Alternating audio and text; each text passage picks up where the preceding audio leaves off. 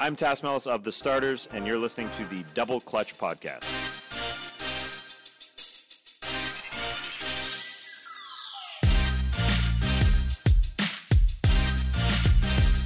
Hello there, guys, and welcome to the weekly edition of the Double Clutch Podcast. I'm Joe Holbert, hosting for the first time in a couple of weeks, and I'm joined by my late night colleague, Timmy Awatesu. How's it going, Timmy? What's up? Late night indeed. I thought I would consider coming on with some sort of music entry a la Mike Miller, but instead I'm just going to give a public apology to Nick Nurse. I questioned whether he could coach, and he's making me look a fool, so that's all I'll leave with. The Raptors are surging, but we're going to talk about a couple of the Raptors' rivals today. Obviously, it's a 30-team league. It's so hard to, focus on all the teams, but we do our best here. I don't really wait around at the start, so we're going to dive right in. We're going to start with the Philadelphia 76ers, a team that Timmy requested to talk about, and I think it's a very good suggestion because they are one of the most popular teams in this country, but they have had a pretty strange start to the season. They did win. They had a nice win in Indiana last night, but this is a team that to me has looked a little bit disjointed. They're 20th in offensive efficiency. The defense is good. They're 5th, but they've not really been pretty to watch at times. What have you made of their start to the season? Do you agree with this sort of they're maybe a little bit flawed, but obviously ultimately they've been a positive team, positive net rating, positive record, but do you think we need to be seeing a little bit more from them? We definitely need to be seeing a bit more. I mean, we had our own sort of worries about whether this team was ready given the moves that they'd made over the summer, the players that they'd lost, whether they were going to be able to take that next step that we hoped they were going to after last season. And I just feel like perhaps this team is maybe taking a step back, or rather as the teams around them get better, they're sort of stagnating. You know, it was obviously they did lose. The loss of Belinelli Ilyasova we spoke about in the preview division, and their 3-point shooting has really been a struggle this season so far. They're in the bottom 10 in the league. Redick's not even shooting it very well, who's normally sort of automatic. He's only at 35%. And it's really showing in their play in terms of how it's affecting their offense. It's sort of you look at it and you say, okay, they're a fairly good team in terms of points scored, but their offensive rating can leaves much to be desired at times. And I just wonder whether they'll, again, as you see what Milwaukee's doing, what Toronto's doing, and of course what the Celtics will be able to do as they progress and as their players get healthy, a la, Gordon Hayward, will the Sixers be sort of left in the dust a bit? Yeah, I mean, they've looked pretty putrid offensively. I think Redick struggles because they're so reliant on him for that outside shoot. I mean, if you watch their half-court sets, it's either they're going into Embiid in the post, or Redick just kind of runs around a bit on the three-point line, which is always the way they've used him. They've got him attacking the perimeter off screens, pulling players out, and then they'll kick it back inside. But I think he was at his best last year when they had the other options. They had him and Bellinelli at the same time. And I think the problem they've got schematically is that Brett Brown wants to run this offense through the posts. Some people are being a bit critical of it, but I don't think he's really got a choice. They don't have... I mean, Fultz and Simmons they don't shoot. It's not that they can't shoot. They literally won't shoot. And I think that creates so many problems attacking downhill because teams aren't even scared of a pull-up jumper, so they can stand off, constrict the paint, and then you've not really got the spacing. I mean, how the Markelle Fultz Ben Simmons storyline is, I guess, one of the big reasons that they've struggled. Fultz more so than Simmons, but where are they going to get this instant offense from? Because Bellinelli last year, yes, he's got his flaws. But if I describe him one way, it's instant offense. You're either getting 20 from him or you're getting 0. There's no in the middle. How much do you think they've missed that? I think they've missed out a lot. And, you said he's had his struggles in San Antonio. Ilyasova, I've watched a little bit of the Bucks this season, of course, is what they're doing under Coach Bud. And it's just the presence of having shooters out there, especially shooters with some form of length, which can just open up the floor. And you see what the Bucks are doing. They're one of the best teams in the league when it comes to 3-point makes, and just their ability to run that sort of spread offense. And it's just that's a big hole that's left that Sixers team that was so important for them last year, and a large part of why they were able to go on that 13-game win streak that propelled them to the third seed. You look at it now, like you said, they do have to run a lot of post offense through Embiid. It makes sense when you've got a matchup nightmare like him, he's having a great season so far, and more importantly, he can hit his free throws. So it makes sense from the standpoint of you can slow the game down if need be. You can send him to the line, and have him take 15 to 20 free throws knowing that he's going to make 15, 16 of them. That's fine. But the fact is, the way that the offense is exploding right now in the league, the way that teams are being run in this sort of modern NBA, how far can that get you? Especially, like you said, you've got two ball handlers who really struggle with their shot. And, I saw there was a tweet from Fultz's coach, which was deleted, talking about sort of his training coach, talking about how he's still not 100% healthy, so that's causing more problems. But even regardless of health, the shot is still something that the shooting struggles are something that are going to persist whether he's healthy or not. I just believe that because it's a matter of confidence. It's been so long, and he's lost any rhythm that he may have had when he was in Washington coming into the league. And it doesn't look like it's got any sign of getting better. Ben Simmons is Ben Simmons. We know what he can do, but the fact is he doesn't have those players around him that he did last year to be able to keep the floor spread, for him to be able to operate and it not be as much of a liability in terms of putting up points on the board. What's going to end up happening for me is that they're just going to have to really tighten up on defense. We saw them go into Indiana, as you said, hold them to 94 points to sneak out there with a win. And I believe that in terms of getting wins consistently, it's going to really have to be focusing on the defensive end in terms of when moving forward, because I don't think this team can have consistent offensive explosions just with the lack of shooting around on this team. Yeah, I think Brown's really got his hands. He's almost coaching with one hand tied behind his back. I mean, they signed Mike Muscala. The problem with Muscala is Ilyasova and guys like Mirotic as well. I'm talking about, secondary stretch fours. They offer something other than the shooting. Muscala, the problem is he can shoot relatively well for a guy who's nearly 7 foot, but he doesn't do anything else. He doesn't rebound. He's not a particularly good passer. Average, below average defender, and I think they'll get Wilson Chandler back, but he's not really a great 3-point shooter. I'd call him maybe average, above average. I think his one good season in Denver was that year where they won, I think, 54, and they went like 40-1 at home, where he had all the room because of Fareed just shredding teams on the inside. So I don't really think they're going to get much internal help. Rob Covington's having a good season, but the guy I've been most disappointed with on this team is Dario Saric. He played slightly better yesterday, but it's been a pretty dismal season for him. He was one of the reasons that the Sixers didn't really make any moves this summer, and certainly if you speak to Sixers fans, was the belief in this guy. He shot 31% from three in his rookie year, jumped up to 40 last year. He's down at 27% this year. Do you think Saric is the most obvious internal improvement? Because I'm not looking anywhere else. And just how disappointed have you been with him this year? Yeah, it has to be. I mean, he's clearly having his worst season of the three so far. And he was that sort of, we wouldn't necessarily call him a glue player, but just sort of that sort of maybe wild card piece where sort of in a sense that when he plays well, this team can really flow. And like you said, his 3-point shooting has been abysmal, down at 27%. He's given you 35% from the field. And I don't know what, I can't say I've watched enough game by game to really discuss what's sort of going wrong with him at the moment. But if they're going to really pick things up on the offensive end of the floor, that they're going to need him to be more efficient and do what he was doing last year.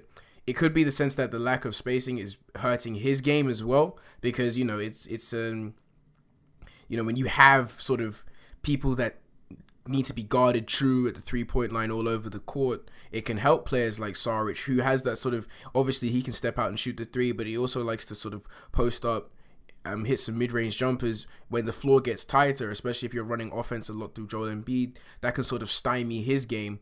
So they're going to have to really work that out and sort of and find ways to get him involved if they're going to sort of take that next step. Yeah, I mean, I agree with you on the spacing hurting his game as well. It's hurting it's hurting Simmons in his game. It's probably not really helping with Fultz, but I just think I look back at the off-season the 76ers had, it really, for me, lacked ambition.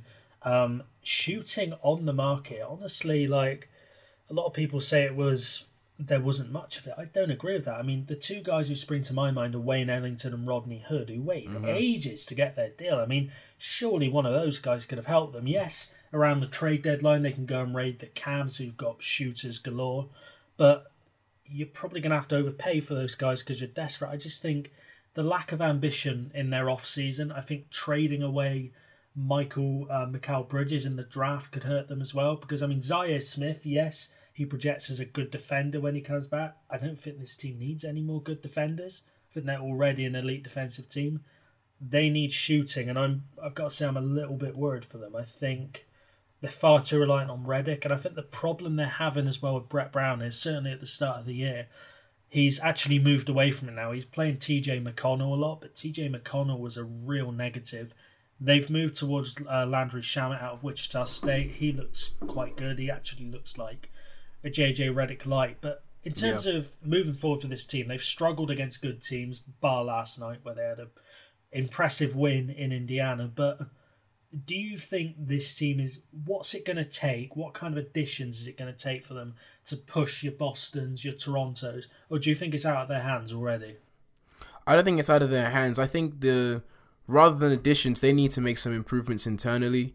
You know, they were a solid defense last year. They've still got some positives. Look, they're still a great rebounding team. They're pushing the ball at a nice pace. They're taking a lot of assisted shots, largely through Ben Simmons. But I think the main difference is, look, we have seen an offensive explosion this year. To put some context into it, there are 15 teams right now currently giving up at least 110 points per game. Last year, 4 teams did that. So I think what's happening is that obviously we're at a point where teams are yet to fully adjust to the new ways of things offensively, how they can play defensively. We're seeing teams, with Philadelphia included, that's having problems with communication. They said it themselves in interviews that they're not communicating properly on defense with the switches that they need to do to be able to sort of counteract the offense that we're seeing. So I think as the season goes on, the key thing for me is, can they improve that defensive ability to the level that it was, to the level that they showed last season, and adapt it to the modern game? If they can do that, then they can sort of push that gap between sort of the top 3 teams in the East and themselves.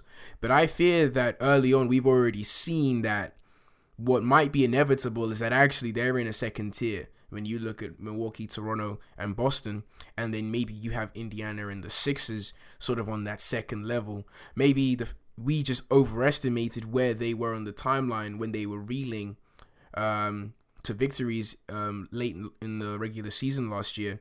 And actually, it's going to take a little bit longer time. You know, I think Zaire is a big loss. You know, like you said, he's a good defender, shot pretty well in college. But I don't know this season if Elton Brand's going to be able to do what needs to be done, especially just coming into the post as a GM, to really take them to the level of the top 3 guys. But it starts with the defense for me. If they can do that and, you know, continue and be that elite defense that we saw them be, then that'll at least put them a step in the right direction. Yeah, I think they're well coached, and I think Brett Brown knows what he's doing. You know, the main question I've got with them, and I think where we'll finish on the Sixers, is you've got to ask your question about Fultz. Do you play him? Because let's be honest, you're actually going to win less games when you play him. I'm sorry if that's harsh. It's just true. You know, the offensive rating when Simmons and Fultz are out there together is 89. That's I don't think a team has put up that bad of a number since probably like 2003, 2004. You know, in the post-up days, I think, you know, you've got to ask your question. But if you're not playing him, he's not going to develop. That, for me, is the core question for the Sixers team. Do you prioritise winning, or do you prioritise Fultz's development? I mean, I haven't even got an answer for it, and I'm just podcasting. I can't imagine Brett Brown really has the answer. He probably is going to play him, but I think it's a tough one. Yeah, it's a really tough conundrum because you've got so many options to consider about his development, whether you want to move on from him, because if it's the case that you looking forward, you might want to go in a different direction. You need to be able to play him to show that he has some sort of value if that's the route that you want to take. At the same time, if you feel like you want to develop him, again, you need to play him if that's the route you want to take. But if it's not conducive to wins right now, I mean, this is Brett Brown, the guy that came out and said, we're trying to make the finals, we're trying to push deep in the playoffs. And you sort of, if you regress from what we've already seen from you last season and showing the potential, and Markelle Fultz kind of is the key of your use of him will dictate which route you want to go down, it's a serious issue. I don't have a definitive answer for that either. All it is that, I mean, hey, at least they don't pay me to coach, so we'll have to see what Brett does. Yeah, he's certainly got his troubles, but I don't think they're as bad as the guy we're about to talk about. We're going to go on to the Washington Wizards. Scott Brooks, I have bashed him for years on this podcast. I think he's comfortably the worst coach in the NBA. It's him or Dave Yeager for me, but we're going to talk about the Wizards. So they've been atrocious. I mean, they have 27th in defensive efficiency. They are one of the worst rebounding teams in the league. A team with a John Wall, Bradley Beal backcourt is also 21st in offensive efficiency. They play at a high pace. I actually think that's more because they give away a lot of points. They don't really have a choice. Wow, 2-8. I mean, when we did, I believe me and you did the Southeast, and we were pretty much saying that the Wizards, I think we both had their worst case scenario as being like an 8 seed. How on earth are they 2-8? I mean, what the hell has gone wrong? I mean, it's just, where do you begin? I mean, this defense, it's the worst. The thing is, when you look at the teams that are sort of in their class in terms of worst defense in the league, giving up points, the 3 worst teams in the league are the Lakers, the Kings, and the Wizards, with the Wizards last. But at least in the Lakers and Kings, those guys are 2 of the top 5 offenses in putting points on the board. So at least you can lean on the fact that, look, you're great on one end, you're leaky on the other. This team is just bad all over the floor, and I just don't. And I think that it's to do with problems that go beyond basketball. This team chemistry is a problem, like you said. Scott Brooks, I just don't think Scott Brooks is the right coach for this team. I think, I think you just need a coach with a bit more metal, who's going to be confrontational, especially with the players that you have and the tandem that clearly has issues together. I mean, teams are scoring at will against them if they want. They're shooting 39% from deep against them. The only team that's giving up worse percentages from 3 is a team we're going to talk about later in the Mavericks. Like you said, a terrible rebounding team. You know, Howard was out for a few, obviously for the start of the season, but even still, he's come back in. It hasn't been a major improvement, and it's just incredibly worrying to me. The only sort of record-wise, the saving grace for this Wizards team, which I find quite interesting, is that they've actually been in this situation before. They made I think it was the conference semis in 2016-17. They had the exact same record in their first 10. They went 2-8. In 13-14, again, they made the conference semis. I think they went 2-7. So weirdly enough, this team and these guys and sort of Wall and Beal have been tried and tested early on and come back to show signs, but the difference is that the golfing class in the East, in terms of the teams, you might not have LeBron around anymore, but these teams are really stepping up. And I feel like maybe back then it was sort of the beginning of the end for Washington in terms of early problems were starting to creep, but there are so many issues that are present that it's close to, we're on the catastrophe edge here. It's as simple as that. Yeah, they've been an embarrassment. I've actually, in prep for this podcast, I'd already watched a couple of their games. I watched a few more back. And the issue I've always had with Scott Brooks is that his offensive scheme is very basic. It's very bland. It's like a high school offense. Now, when he was in Oklahoma City, I defended it because I thought actually he's got Westbrook, Harden, Durant, 3 elite isolators. So of course you're going to play 1-on-1. But in Washington, they've got personnel to actually be quite a good shooting unit. You've got you could potentially have a 3 and 4 duo of Oubre and Porter who actually post very solid defensive numbers for a small ball unit in the NBA.com lineup stats. And I just think this team is so bland. They've got a couple of core plays. You know, they'll run a high pick and roll for Wall. Then Bradley Beal will come off a screen at the elbow, and then they'll try and kick it out to Porter, who just stands in the corner. Yep. Markieff Morris is terrible. He's we always talk about on this podcast. We talk about guys who are good stats on bad teams. I think that's him all over. Like, yeah, he's a decent shooter from three, but he also takes a lot of crappy mid-range shots. And I just look at this bench unit. Austin Rivers just hasn't done anything. They're still rolling out Jason Smith in 2018. There's just nothing to cheer for this team, and the effort's not there. I agree with you on Brooks. I don't think he's the right guy. I think someone like Doc Rivers would be good for this group. Yeah. Someone who's maybe a little bit more confrontational. But I honestly hate saying this term. They need to blow it up. I hate that because when people say that so simplistically and they go, okay, blow it up and do what? But they just need to blow it up. I don't care who you trade. I think I'd trade. I think Beal actually would fetch more because I think Beal's the most tradable piece for sure. Yeah, he's got a nicer contract, and I actually think he's more valuable in this NBA. Better shooter. Yeah. But I just look at this team and I just don't. It really frustrates me how bad they are. That's the problem. You mentioned Oubre and Porter, and that as a small ball lineup with Wall and Beal. Interestingly, that was almost like their sort of ace in the hole last year. I read today that lineup of Wall, Beal, Oubre, and Porter had a net rating of 12.7 a few years ago, and 16.2 last year. And currently, that lineup has a net of minus 3.4. It's a complete turnaround in this sort of useful small ball lineup that proved to be a serious problem for teams this year. Now, in terms of net, if you switch Oubre for Morris this year, it's been okay. It's a net rating of 5, but that's not the point. The point is that you had this sort of small ball lineup that was seriously producing for you, and now it's completely switched on its head.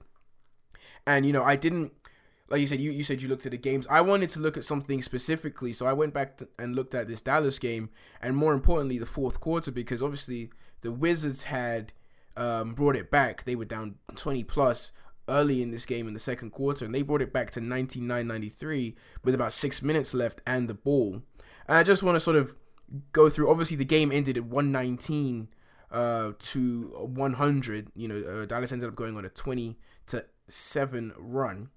And just to run through sort of what happened for the people that maybe didn't see this, in essence, it was a sort of concoction of sloppy turnovers, poor movement on offense, like you said, too simple, Otto Porter air balls. I mean, you have an Otto Porter air ball on the shot, then they come down, they get a stop, and they actually noted this as a Dennis Smith Jr. offensive rebound.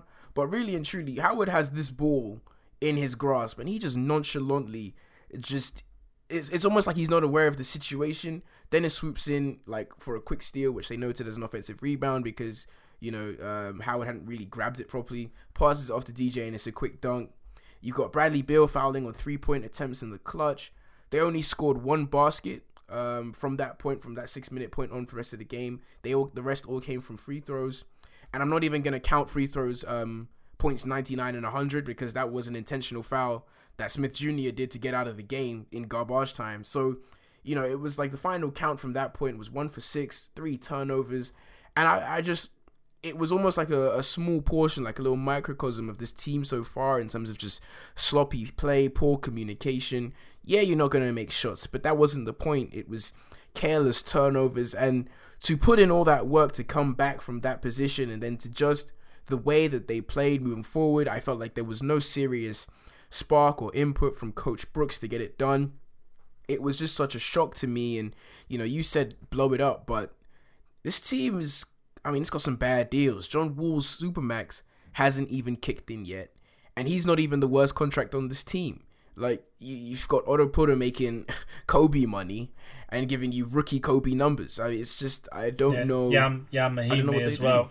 Yeah, exactly. I just don't know. You could say blow it up. Bradley Beal's probably the only real trade piece when you look at quality of play and value of contract. So I just don't know where they go from. No, my personal view on it is that some of the contracts, Bev, there's no way this roster should be 2-8. I'm just looking at it. The Knicks have a better record. The Knicks have, as much as I like the direction the Knicks and the Nets are going, and they don't have the talent that this Wizards team has. Jeff Green, I've got a big agenda against him. Anyone who signs him regrets it. He's terrible. How he's still in the league is beyond me. And he actually sums up the bench unit for me. And it was very interesting when you talk about that Wizards Mavericks game. I always listen to the Mavericks broadcast. and they were talking about the difference between the Wizards and the Mavs in that stretch, and they were saying that the Mavericks have guys like Doncic, guys like Wes Matthews, who are good teammates. They don't just want the ball in their hands. They will make smart cuts, which creates stuff elsewhere. The Wizards players in crunch time, they all want the ball in their hands. Even like Austin Rivers and Jeff Green and Mark, they all want the ball in their hands, and that's the problem with them. They've got too many individuals. There's very few unselfish players. And we'll talk about Otto Porter now because he's a guy you brought up a minute ago. There's a lot who think maybe he could do more. I personally don't see it. I think he is what he is. I think he's an efficient shooter on low usage. He's not worth what he's being paid. Do you think, you spoke there about Wall's contract, do you think the Porter one is untradeable as well?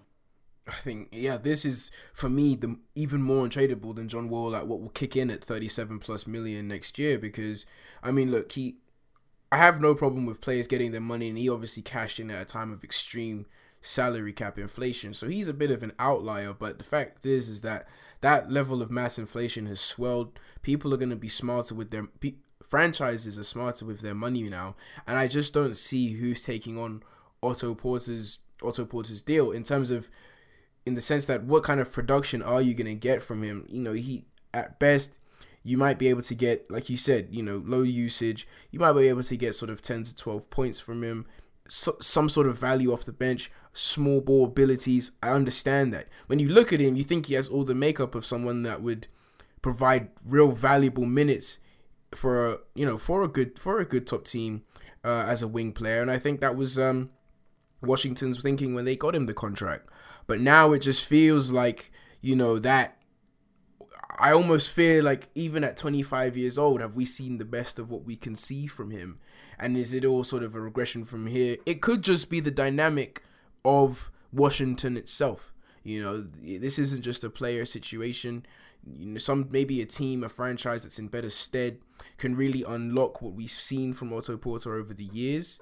But the fact of the matter is, can they unlock enough to make his contract worthwhile? And I just don't believe that's the case. No, I think under a different coach who maybe uses shooters a bit more than just sort of go and stand in the corner, I think you can get more from him. But I don't buy into this fact that, you know, people throw out metrics, and I think one of the reasons he has very good metrics is because he has that low usage percentage, and it begs the question, you know, he's very efficient right now. He's actually one of the more efficient wings in the league, but I personally think that would go down with a higher usage if you stuck him somewhere like a Sacramento or even a Dallas, who we're about to talk about. But as for the Wizards, surely Brooks just can't have much longer. I mean, The Athletic is saying that he's not even close to being fired. And if anything sums up the Washington Wizards, certainly in the time I've been following the league, it's that. There's just no ambition, there's no urgency. Before I followed the league, they were the worst team in the league. They literally had a gunfight in their locker room. This is a team that's just been... It's just been dismal, and I just don't understand. You can look at this 2-8 start, the manner of it, and think that Scott Brooks and Ernie Grunfeld are the two men to get you out of it.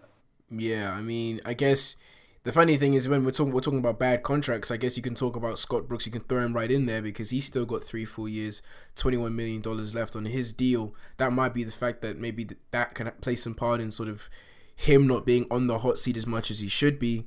But I mean, look, going forward, like I said, as I said before, you know, this team has started 2-7, 2-8, and made the playoffs.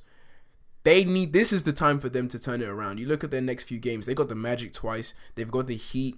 They got the Cavs, and they got the Nets at home. And after that, their schedule ramps up again. So I need to see how they'll respond in these next few games, given that this isn't the first time. If this was maybe another franchise in the playoff hunt, perhaps I'd be more scared. The fact that actually we've seen this before from them means that I need to see more, especially with how they're going to work Howard into the rotation. But if we get through that run, or if they get through that run and you're still not seeing any improvement and the results continue to be shocking, and then they go on a run which is a lot more difficult, I mean, I don't even know what to say. I mean, perhaps bringing a gun back into the locker room will get some energy into this team. I have no clue. I'm really not endorsing use of firearms, people. I'm not saying that. I'm just saying, like, they need to get something from somewhere, because it is just, I mean, it's a mess. Yeah, and I think this is a stat I saw that even if they trade one of those contracts, they'll still have like a top 5 payroll. So it's absolutely crazy. Best of luck to Ted Leonsis, the owner. Maybe he's thinking of bringing back Randy Whitman for round 2. We're going to move on now to actually quite a non-depressing team, although some might disagree. Dallas Mavericks, team I've been covering this year for Hoops Habit. I've been very, very impressed. Obviously, the Luka Doncic storyline is what is drawing everyone into this team. He loves a floater. He's just plays with such poise. What have you made of the Dallas Mavericks start this season? Yeah, I mean, it's incredible. It's like as one great player who is probably the best European player of all time sort of takes his leave from Dallas, another one filters in. It's almost poetic. You couldn't make it up. I mean, this guy Luka Doncic, he's going to be seriously special, and it's not a surprise given what he did in Europe and how he dominated at such a young age. But his game, although obviously he's still raw, he's still got a lot to figure out, but his game is just so smooth already and so important for this, how the Mavericks are going to go forward. And I don't think, you look at the Doncic Young trade, I don't think there's going to be a loser in this trade. I think someone's just going to win more, and I hope it will be Dallas, because I think that in Doncic they have a real centerpiece. People have been speaking about Dennis Smith Jr., how they haven't felt like he's progressed enough this season. I think that whilst that may be true, I think we need to take a minute to sort of relax a bit on that. I think they still need to, that young backcourt still needs to work out how they're going to get it together, sort of how they're going to manage their off-ball, on-ball duties. I'm still a big fan of how he's playing. I think the pick and roll game has been solid. And I'm enjoying how they're playing. Look, the stats don't always glow great for them. They're sort of middle of the pack in a lot of things, but we're seeing improvements from this Mavericks team, despite they're not converting to wins as much as you'd like. But I think you can sort of blame the West for that. But I hope that this is the turn that they start to take in terms of sort of hopefully trying to get themselves back on track. But for now, I'm just excited to watch. They have no real expectations, so I'm just excited to watch how they play and continue to develop with a lot of new pieces that they integrate with the guys that have been there. Yeah, I think they've been a very enjoyable watch. They were without Barnes for a couple of games. They've also got Dirk to come back, who I still think has value, creates that gravity on the perimeter, should help quite a lot. The thing that's really interested me about Doncic, and something I've written down here, I'm not saying Doncic is the best rookie I've seen, because I actually think that the 2 rookies last year are the best I've seen. But in terms of intelligence, in terms of understanding of the game, efficiency, Doncic is the best rookie I've seen. I don't think he's contributed to winning as much as Mitchell and Simmons did last year, but I think he just plays with that poise. I mean, there was a great play against Washington where Howard blocked someone. It went back into the backcourt. There was 8 seconds left on the shot clock, and everyone in the stadium was like going, "Oh, come on, charge at the rim," but he didn't. He sort of glided his way past Otto Porter for a brilliant layup and one, and that for me just sums up the game. It's poise. He plays at his own tempo. You see a lot of downhill rookies. I'm looking at Colin Sexton, who just kind of like tunnel vision at the rim. Sure. Doncic doesn't do that at all. Now, obviously, he's got better coaching, and I really hate banging on about him because probably annoys people, but he's so good. Like, he is. I'm not sure how good he's going to be. I'm not sure for me whether he's got that sort of top 5, top 10 player potential. But he's going to be so efficient and so fun to watch for years to come. Yeah, definitely. And like you said, he's got that floater sort of patterned down. He's also hitting, you can see he's got sort of 2 moves that he seems to go to with the floater and the step back 3. And the funny thing is, I don't even know, I saw, obviously he's led the Kia rookie ladder for the first 2 weeks. And what they said in this week's report was that they mentioned the fact that he He hasn't even been given the reins yet in terms of playing on ball more and being a facilitator, which we saw a lot of him do for Real Madrid, and it's a major part of his game. So I don't even feel like they've really unleashed the full potential of this guy yet in terms of what he can do. I think part of that is, it's smart by Rick to sort of get everyone involved and sort of intelligent coaching, get guys what they need so that everyone's sort of playing at a high level, but at the same time sort of trying to get the best out of everyone without stymieing someone. But still, I feel like when he still has another gear to sort of, he has another gear left. I'm not sure if it's going to be this season as he continues to sort of polish his game, and he may potentially hit a rookie wall as so many players do. But I think that he potentially could do that, and that might be the step that we see in terms of translating for a little more wins. I'm a bit disappointed in that sense. I thought that almost what we're seeing from Sacramento, Dallas could fall into that aspect, in the sense that I thought best case scenario, kind of what the Lakers were last season in terms of play hard, maybe not win as many games as they could. I'm sort of seeing that from Sacramento at the moment more so. But in terms of his play, obviously it's more than just Doncic, but I mean, he really is a special player. It's great for the Mavericks that they've done that, but I still have concerns for them as a franchise going forward. Yeah, and I think I know what you're going to get at. So I've got a question for you to pick your brain. So you spoke there about how they haven't handed the reins to him. That's absolutely bang on the money. They certainly in the second half. And actually, so the big problem in the sort of first 6 games was Wes Matthews. He was just a black hole. He was just like, they were posting him up 2.5 times a game, shooting from everywhere. As much as I've enjoyed Wes Matthews, if you've drafted Luka Doncic, you don't really want Wes Matthews handling the ball. You want it going to Doncic. And my question is, I'm looking at Trae Young. He is the guy in Atlanta. They haven't really got another ball handler, and Jeremy Lin has been terrible. But Dallas, they have been trying and failing quite miserably, to be honest with you, to win in the last couple of years. They got guys like Barnes and Matthews on what I call great player money, even though they're only good players. Do you think the fact that they were trying to sort of be this win-now team, do you think that is maybe harming Doncic's development because he's not getting the touches he should be getting in comparison to guys like Trae Young, guys like Kevin Knox will when he gets back? How big of a factor is that? Yeah, I think it can affect Doncic heavily, and I think that's only the start. I think that Dallas as a team and as a competitive team in the West is going to cause them serious problems, because I feel like they're sort of dallying in between the we want to win now, but we're not going to rebuild, but we're partially rebuilding, and they need to take a lane and they need to stick with it. I have a problem with the fact that they're not going gung-ho on anything, so I can't accept that they expect to get any great result.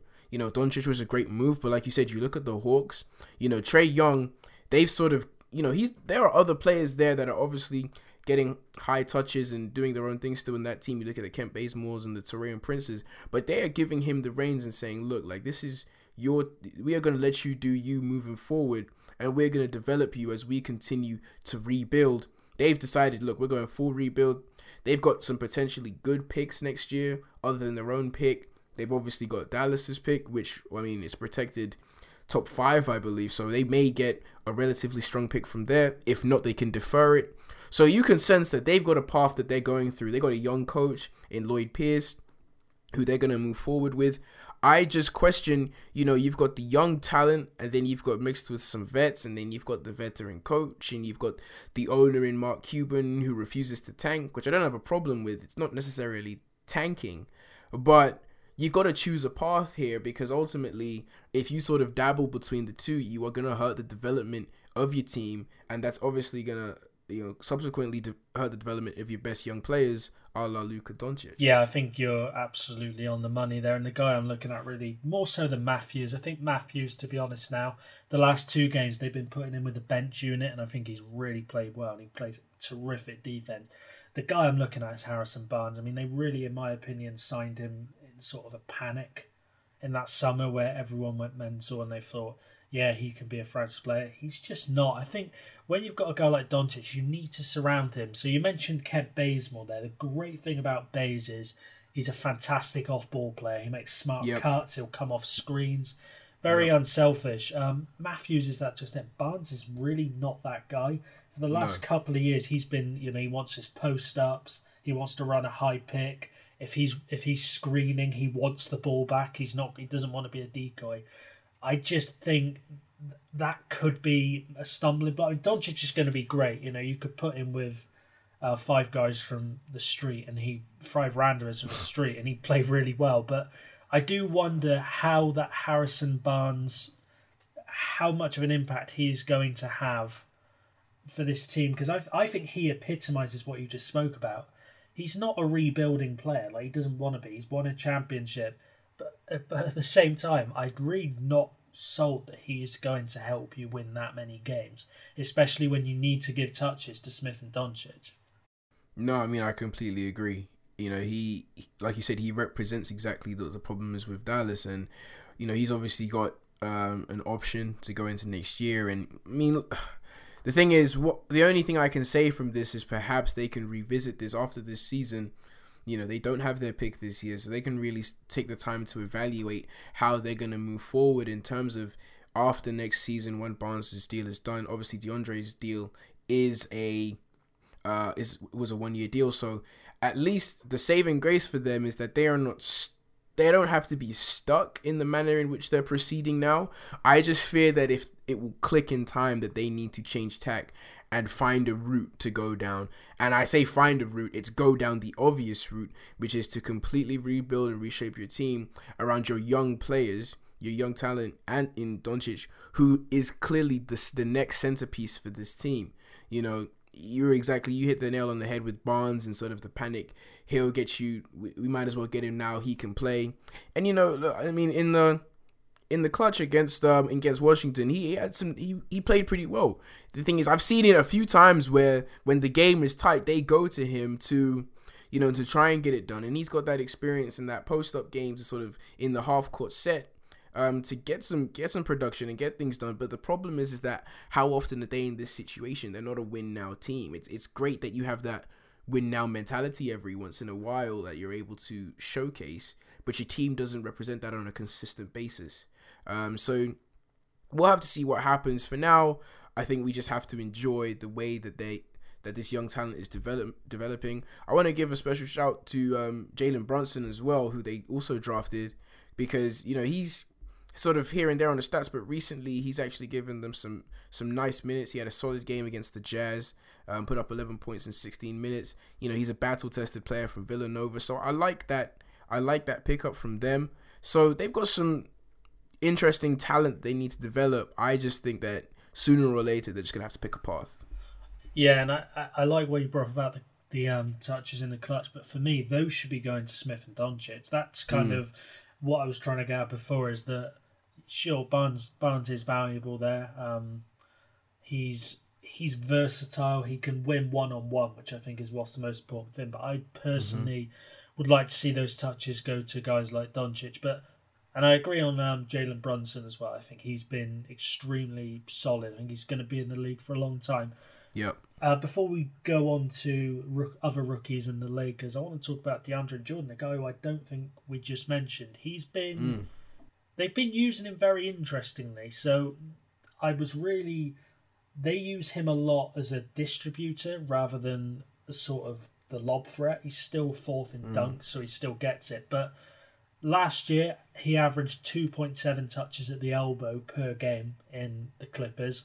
Now, he's averaging 6 a game. The only guys above him are Willie Cauley-Stein, DeAndre Ayton, and Wendell Carter Jr., who are all athletic guys who, if you give them 1 yard of space, they're going to blow past you.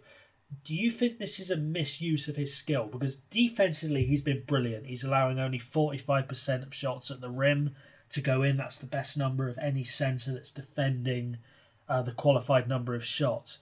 But do you think this is a misuse of him on offense?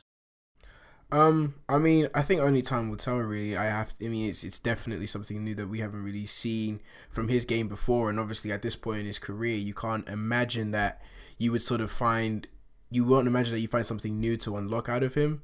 I have seen, look, the fact is that even with these these extra touches in different areas of the court. They are still using him well in the 2-man game, and like you said, he's still doing his thing defensively and rebounding wise. In terms of distributing, I mean, I don't know how Rick Carlisle wants to integrate him into this team and how he wants to get him working. Perhaps he sees something that we just haven't seen, that no one else has seen before, that he believes he can unlock as the season goes on. But right now, I honestly, I just have to leave it up to the progression of the season. I think the logic, I mean, I've not heard this from anyone, but I think he wants to leave the paint vacant at pretty much all times, just so that if you're Smith and Doncic see an option, more so Smith than Doncic, they can just hit it straight away. They get a couple of turnovers a game where they'll play it into Jordan in the elbow and someone will make a cut. I don't think he's got that. I mean, no one's got the Nikola Jokic impact, but even if you look at other passing bigs, guys like Karl Anthony Towns, guys like Draymond Green, I'm not 100% sold that this is the best way to use him, but the lob threat is definitely still there. That's why they signed him. I mean, Rick Carlisle runs the most pick and roll heavy scheme in the league. He's he's probably the best at it in the league. Yeah, 100%. So it's good. I'm interested to see how this team does move forward. I think the record, I'm always biased to teams I cover, but I'm not 100% sure it's a fair reflection. And I'm the same on the defensive rating. They've been forcing teams into contested and late shot clock jump shots, but they've just been making them. That happens. I think actually, if that evens out a little bit and plateaus, I think we could be looking at this team very differently. Like you said, they're trying to work it out how they're gonna get it going. I think it's still early days, and I do agree with you in that sense. I mean, watching them, I sort of watched them later on in that Laker game that they played, that obviously they came back from that deficit, were able to make some big shots, ultimately weren't able to close the deal. I'm not sure about whether that was good Dallas or bad Lakers, given that we've seen LA do that in other games this season. But the way in which they've played, it's actually a bit of a surprise to me, the record that they have. I will agree with you there, just because of the way that they're competing and how close they're able to stay in games at times. But ultimately, I think it's just about, this is a team that's going to need time to work things out. We're working with a couple new pieces, and like you said, they're trying things that you don't necessarily agree with. The elbow jumpers, they haven't released Doncic yet.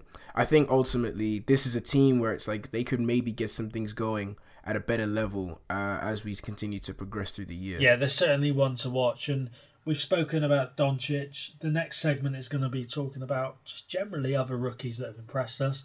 I've got a couple in mind. Are there any that have jumped out to you other than Doncic and Young? In terms of jumping out to me, I would say, well, your guy, Okogie, the Timberwolves player. I think that he's been, I'll leave that to you because I know that that's your guy and you can talk about him more. But he plays with some serious energy. I defined him as, it doesn't make sense, but if there ever was one, like a modern Thibodeau player, like you don't really get Thibodeau players anymore. But I feel like he's just, the way that he just plays with that sort of intensity. And even though his stats don't suggest it, he's able to knock down shots at important times. I mean, I watched two games against the Lakers, especially the one in Minnesota, where he was just, he just came up big and he just has such conviction in his play. I'm really impressed by what he's doing. And obviously, like, I mentioned him because I look at him, he got drafted at 20. I look at all the players above that, sort of 1 through 20, and it's been quite interesting for me. If you discount obviously the guys that were injured, I think we're seeing a real deep pool of guys that are sort of impressing in some form or another. You've got the guys who are coming into their own, like Wendell Carter, who's averaged 15 and 10 with 2 blocks and a steal in his last 5 games. I'm very interested to see how that tandem in the front court will eventually develop when Markkanen sort of gets back to himself. Had a huge performance against the Nuggets. He's sort of a NBA ready body at 6'10", 255, and he's playing solid defense. Leads all rookies in blocks. Had a great game. Oh, sorry. And again, just I really think he's got a nice. He's sort of, even though DeAndre Ayton he's impressive and he's got a raw game and he's doing some great things. I look at Wendell as someone who's a bit more polished at this point.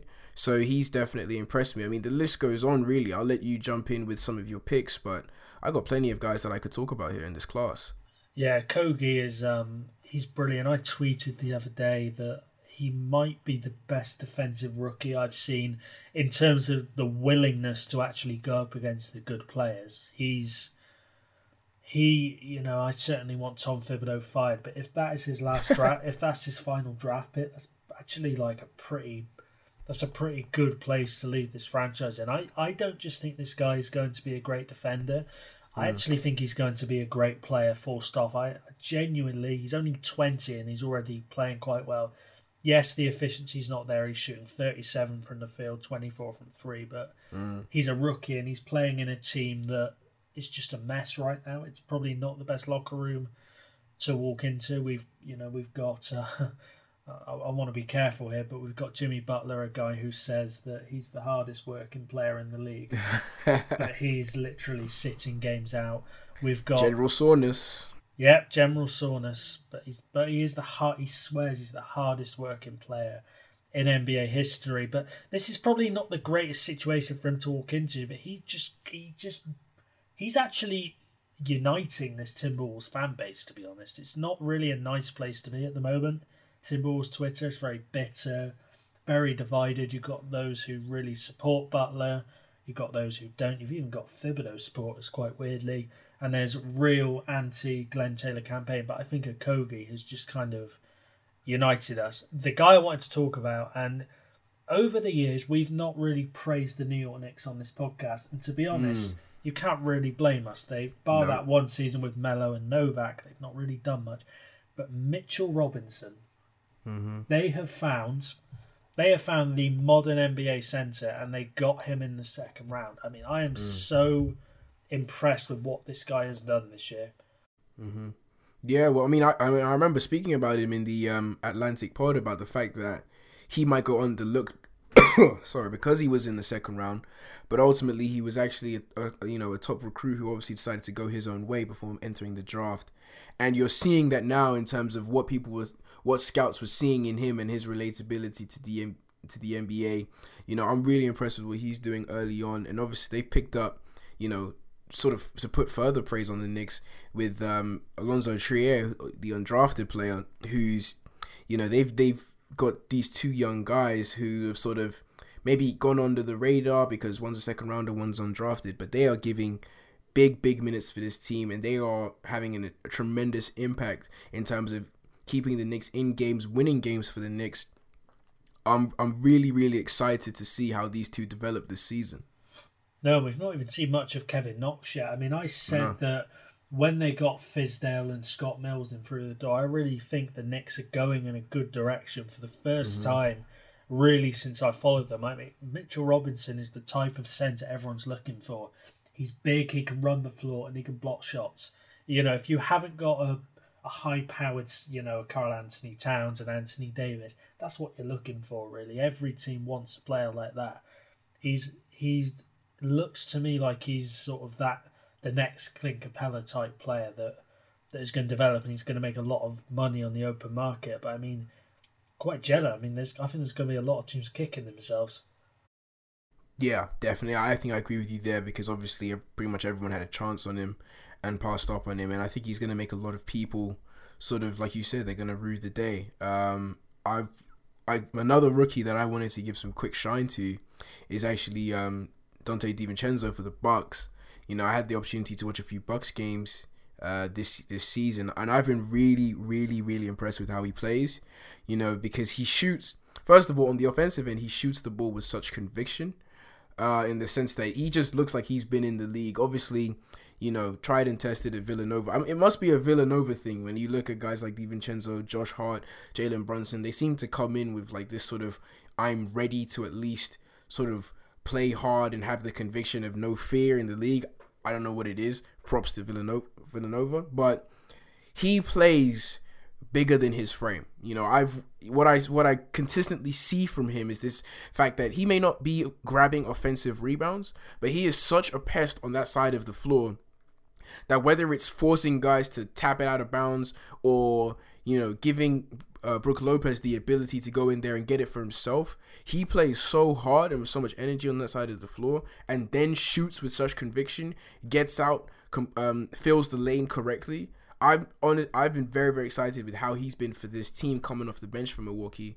And I think that in terms of adding depth to how they've been able to play, he's been that perfect player for Budenholzer off the bench. Yeah, and they needed shooting desperately. I mean, we saw the screenshots of their series against Boston where Giannis was driving into the paint and there were like 4 guys inside the three-point line.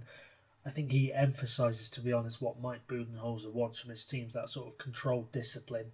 Budenholzer doesn't like his teams to really have that sort of problematic attitude on the court. He likes to be respectful, but at the same time, he wants guys who play hard, who are pests. That's how his Atlanta Hawks teams consistently won 50 games. I'm with you. The rookie classes are getting better every year. It's just really, really impressive. I mean, I'm even looking at guys like Landry Shamet has impressed me. Mm-hmm.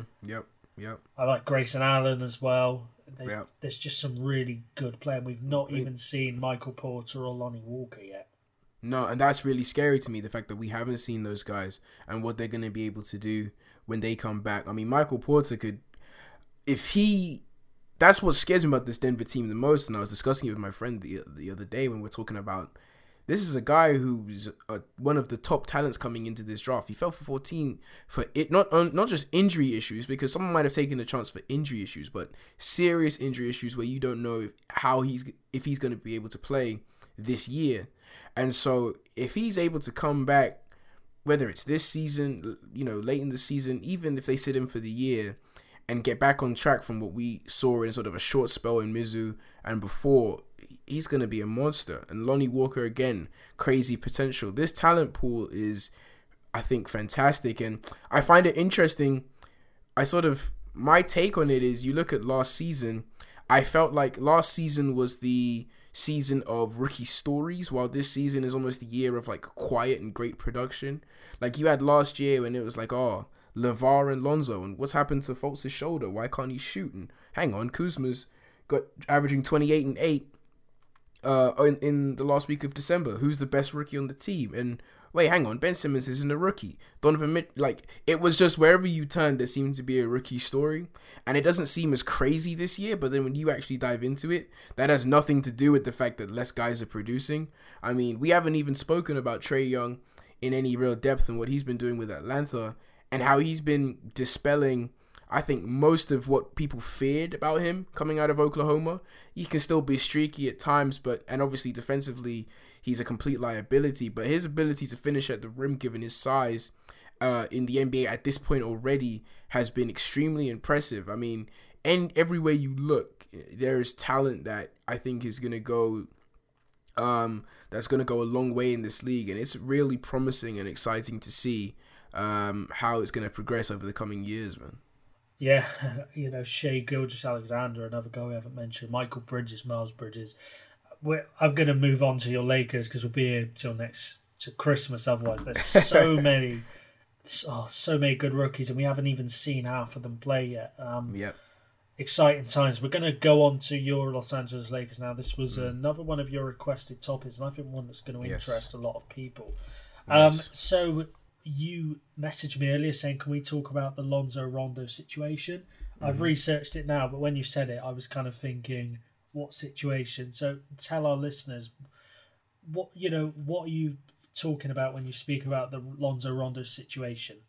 Yeah, so, to give background for, the listeners who may not have followed it as closely, obviously, if we start from the beginning, Rondo signs. Lonzo's recovering from injury, so people are saying, this is a move that will help Lonzo from a mentorship standpoint, also allow him to become healthy. From a team standpoint, it's the case of Rondo will be helpful in the playoffs, which will sort of help facilitate any win now opinions that the team has about the success this season. The brawl with Houston ensues, and the spit hits the fan, pardon the pun. Rondo gets a 3-game suspension. And then Lonzo comes in and has really solid performances against the Spurs, the Nuggets, and the Suns, which leads to Luke Walton under sort of common intelligence, but also public pressure, naming Lonzo as the starter. Rondo comes back, and in that first game against the Spurs, Lonzo has probably his worst game of the season. Now we're in a situation where obviously Lonzo starts, but Rondo's really playing the starter minutes. Rondo's actually playing more minutes than Lonzo, despite coming off the bench. But it's not just about the number of minutes, it's about the time in which you're playing. You know, Lonzo isn't seeing any action in the fourth, whereas Rondo is the one who's really getting those minutes down the stretch. And it's causing some real friction for Laker fans in terms of how the situation is going to moving forward, because, and to give Luke Walton some sort of, to give him some credit, he's in a bit of a tough situation, because this situation is sort of a microcosm of what's going on in terms of Magic wants us to win now, but we're also building for the future, in the sense that you've got Lonzo, who sort of has more upside, but isn't the player that you need to be playing to win now, and can fall out of rhythm if you don't give him the minutes. And you've got Rondo, who, I mean, we know who Rondo is as a player. How easily is he going to take if he doesn't get the right minutes? And the first question I just want to ask is that, you know, do you think, Joe, that Lonzo and Rondo can coexist on this team all year? No, I don't.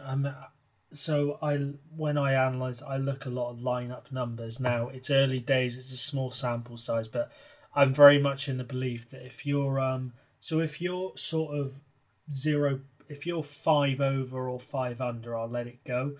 But Rondo and Ball together have a net rating of -21, which is by far the lowest that Rondo has with anyone. The second lowest he has is with Jay Williams. Wow. Sorry for Williams. Okay, the center, backup center. Yeah, so that's only a -6, so that one might improve. If your net rating is -21, to expect that to become a positive by the end of the season is highly unlikely. I think there's too much similarity there. They both occupy the same spaces, and I personally think Rondo at his best in New Orleans was actually playing with the bench unit, was surrounded by all these shooters that the Lakers have added. You know, your Caldwell Popes, Josh Hart, the Ukrainian guy whose name I am not going to try and pronounce yet. Not quite ready. I think he's going to be a good shooter. Yes, he is, yeah.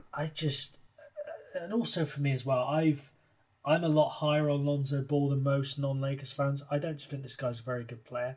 I think he's, in terms of efficiency, he's going to be one of the great players in this league. I just don't really understand giving this team to Rajon Rondo. I just don't. Sure, he might win you a couple more games, but you've got LeBron James. You don't need to change your point guard to win you more games. If you've got LeBron James, you're going to win games. Personally, I would start Lonzo, and I wouldn't even think twice about it. And that's the thing. I mean, I completely agree with you, because in terms of the fact of the matter is, given the fact that Rondo is obviously a vet, he's been here, he's done that, this situation, whilst not ideal for either, at least in the case of Rondo, he's not in that development stage where you feel like he's going to be sort of stymied in that way. But the fact is, if you think Lonzo's your guy, and it might be that, you know, look, there's been wind that perhaps they're not as high on as Lonzo as they used to be. But if you think Lonzo is your guy, you're going to need him to get into his rhythm and get into the right headspace. And you look at the rest of the young guys on this team, you look at Kyle Kuzma, there's no player on the bench that you think, oof, if Kyle Kuzma doesn't produce early on in this game, he's going to get sat for so-and-so, and potentially that person's going to take his place. You look at Brandon Ingram, look, Josh Hart's been playing incredibly well, but you still don't think that Brandon Ingram is going to be on the bench over Josh Hart, no matter how well he plays. It's just not going to happen. It's a terrible situation to be in for Lonzo, this idea of, can you really get comfortable? Can you really get into a rhythm of a game when you're always looking over your shoulder and there's a guy on the bench who's technically better than you, has a strong personality, and you have a coach that's not going to make that right decision? At the same time, I don't want to coddle Lonzo, because my mindset when it comes to this idea is the fact that Lonzo does need to be more aggressive. It was an issue that we saw last year anyway, was the fact that maybe he's not assertive enough to be the guy for this team. And I wonder if perhaps, do you agree with the sense that he should maybe, look, it's an unfortunate situation, but does he need to suck it up more and just sort of do what he does, be aggressive, and let his play do the talking. I think that's true to an extent, but I think the question I've got is he's the second overall pick, and I'm very much in the belief that unless you've been crap like Anthony Bennett, that I actually think that second overall price tag, as long as you're playing well, I don't want to say you have the right to start, but you should expect to be starting. And I'd understand if he was being benched for a good player. I mean, Rondo has been... He was great in his prime, but he's one of those guys that gets very high usage. Yes, he's a good playmaker, but actually the net ratings, certainly in the last couple of years, teams have actually played better when he was on the bench because the ball flows a bit more. I mean, for Ball, for me, I think he must... part of it must know deep down he's better than Rondo, and that they invested in him. They chose him over other players. He probably thinks in the back of his mind, I should be starting right now. 100%. I think you've hit the nail on the head there with the idea that if you think about, like, as a second overall pick, you have to take him background into perspective of this is probably the first time in his career where the one that Lonzo's ever had to worry about, starting versus being on the bench versus being that key guy in terms of handling the ball. And you look at what's important for this team is not just about highlighting who's better, but who's a better player around LeBron.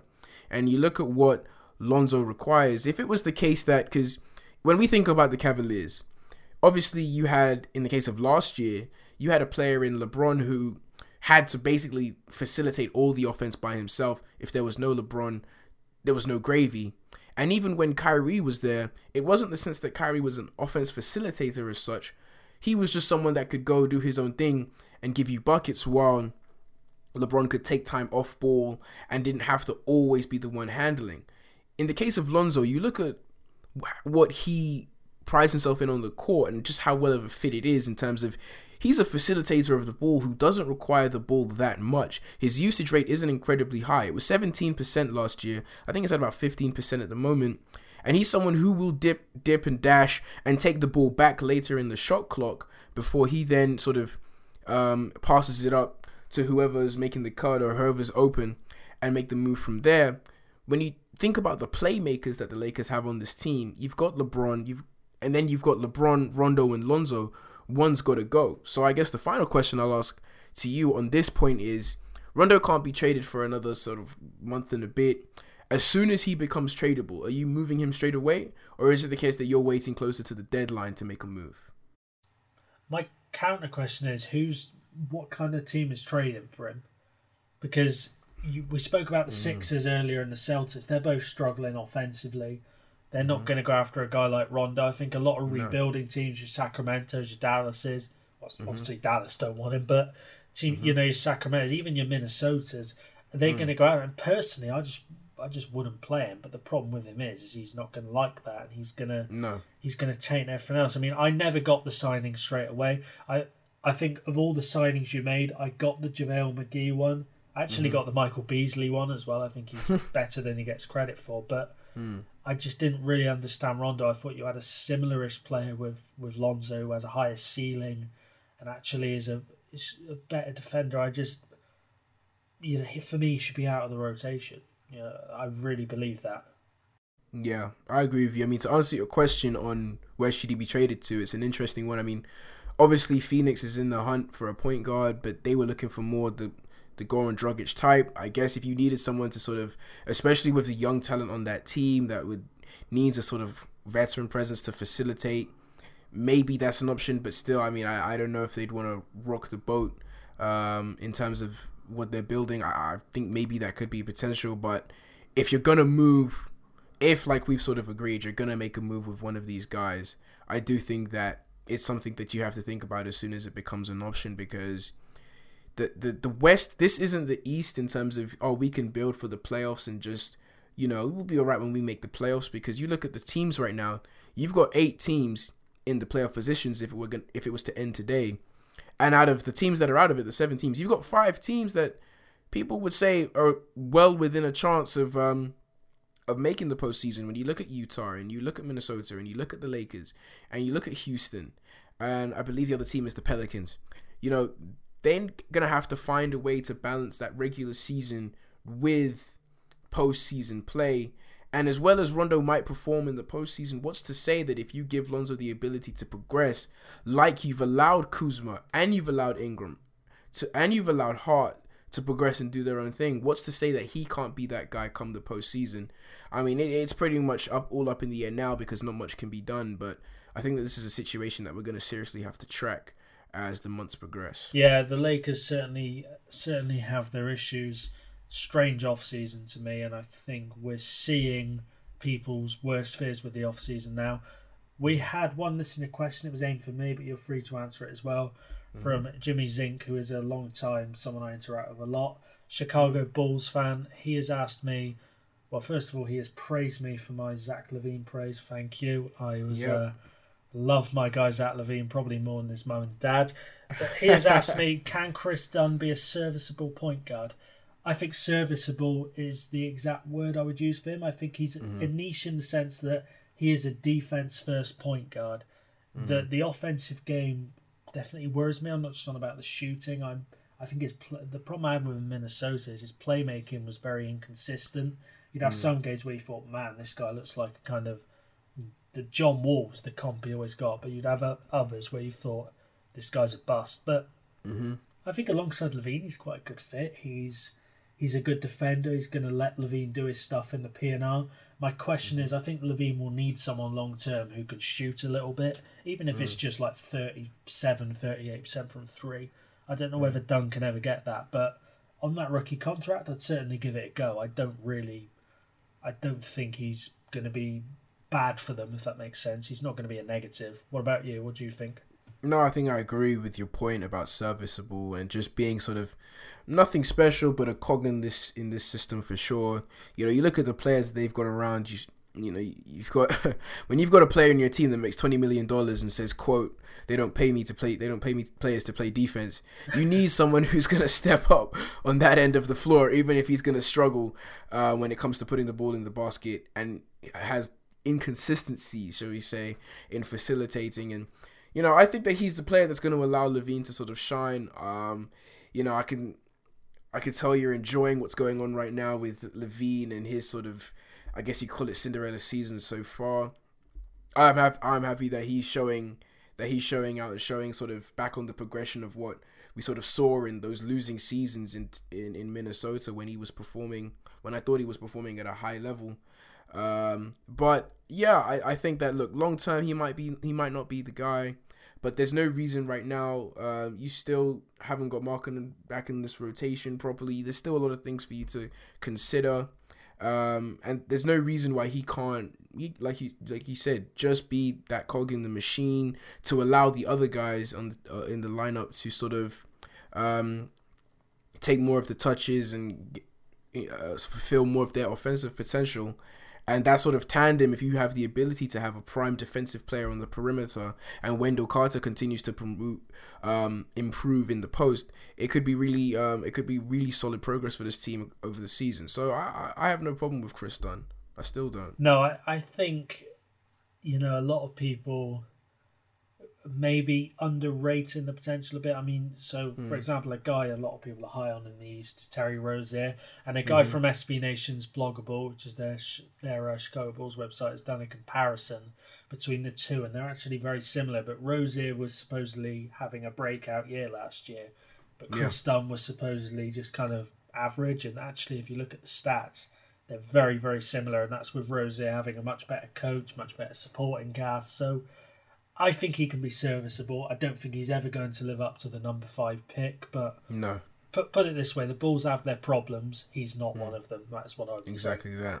Their biggest problem, I don't know if you saw, we'll end that here, but there's a great video going around of Jabari Parker yesterday with help defense. So I think campaign gets blown by, and I'm not joking. It's if you ever play 2K when your controller's disconnected. Yep. That was basically what he was. He was just kind of like crouching as Darius Miller just blew by for the layup. But Jabari Parker, terrible contract, terrible defender. But it's goodbye from me, and it's goodbye from you. Goodbye.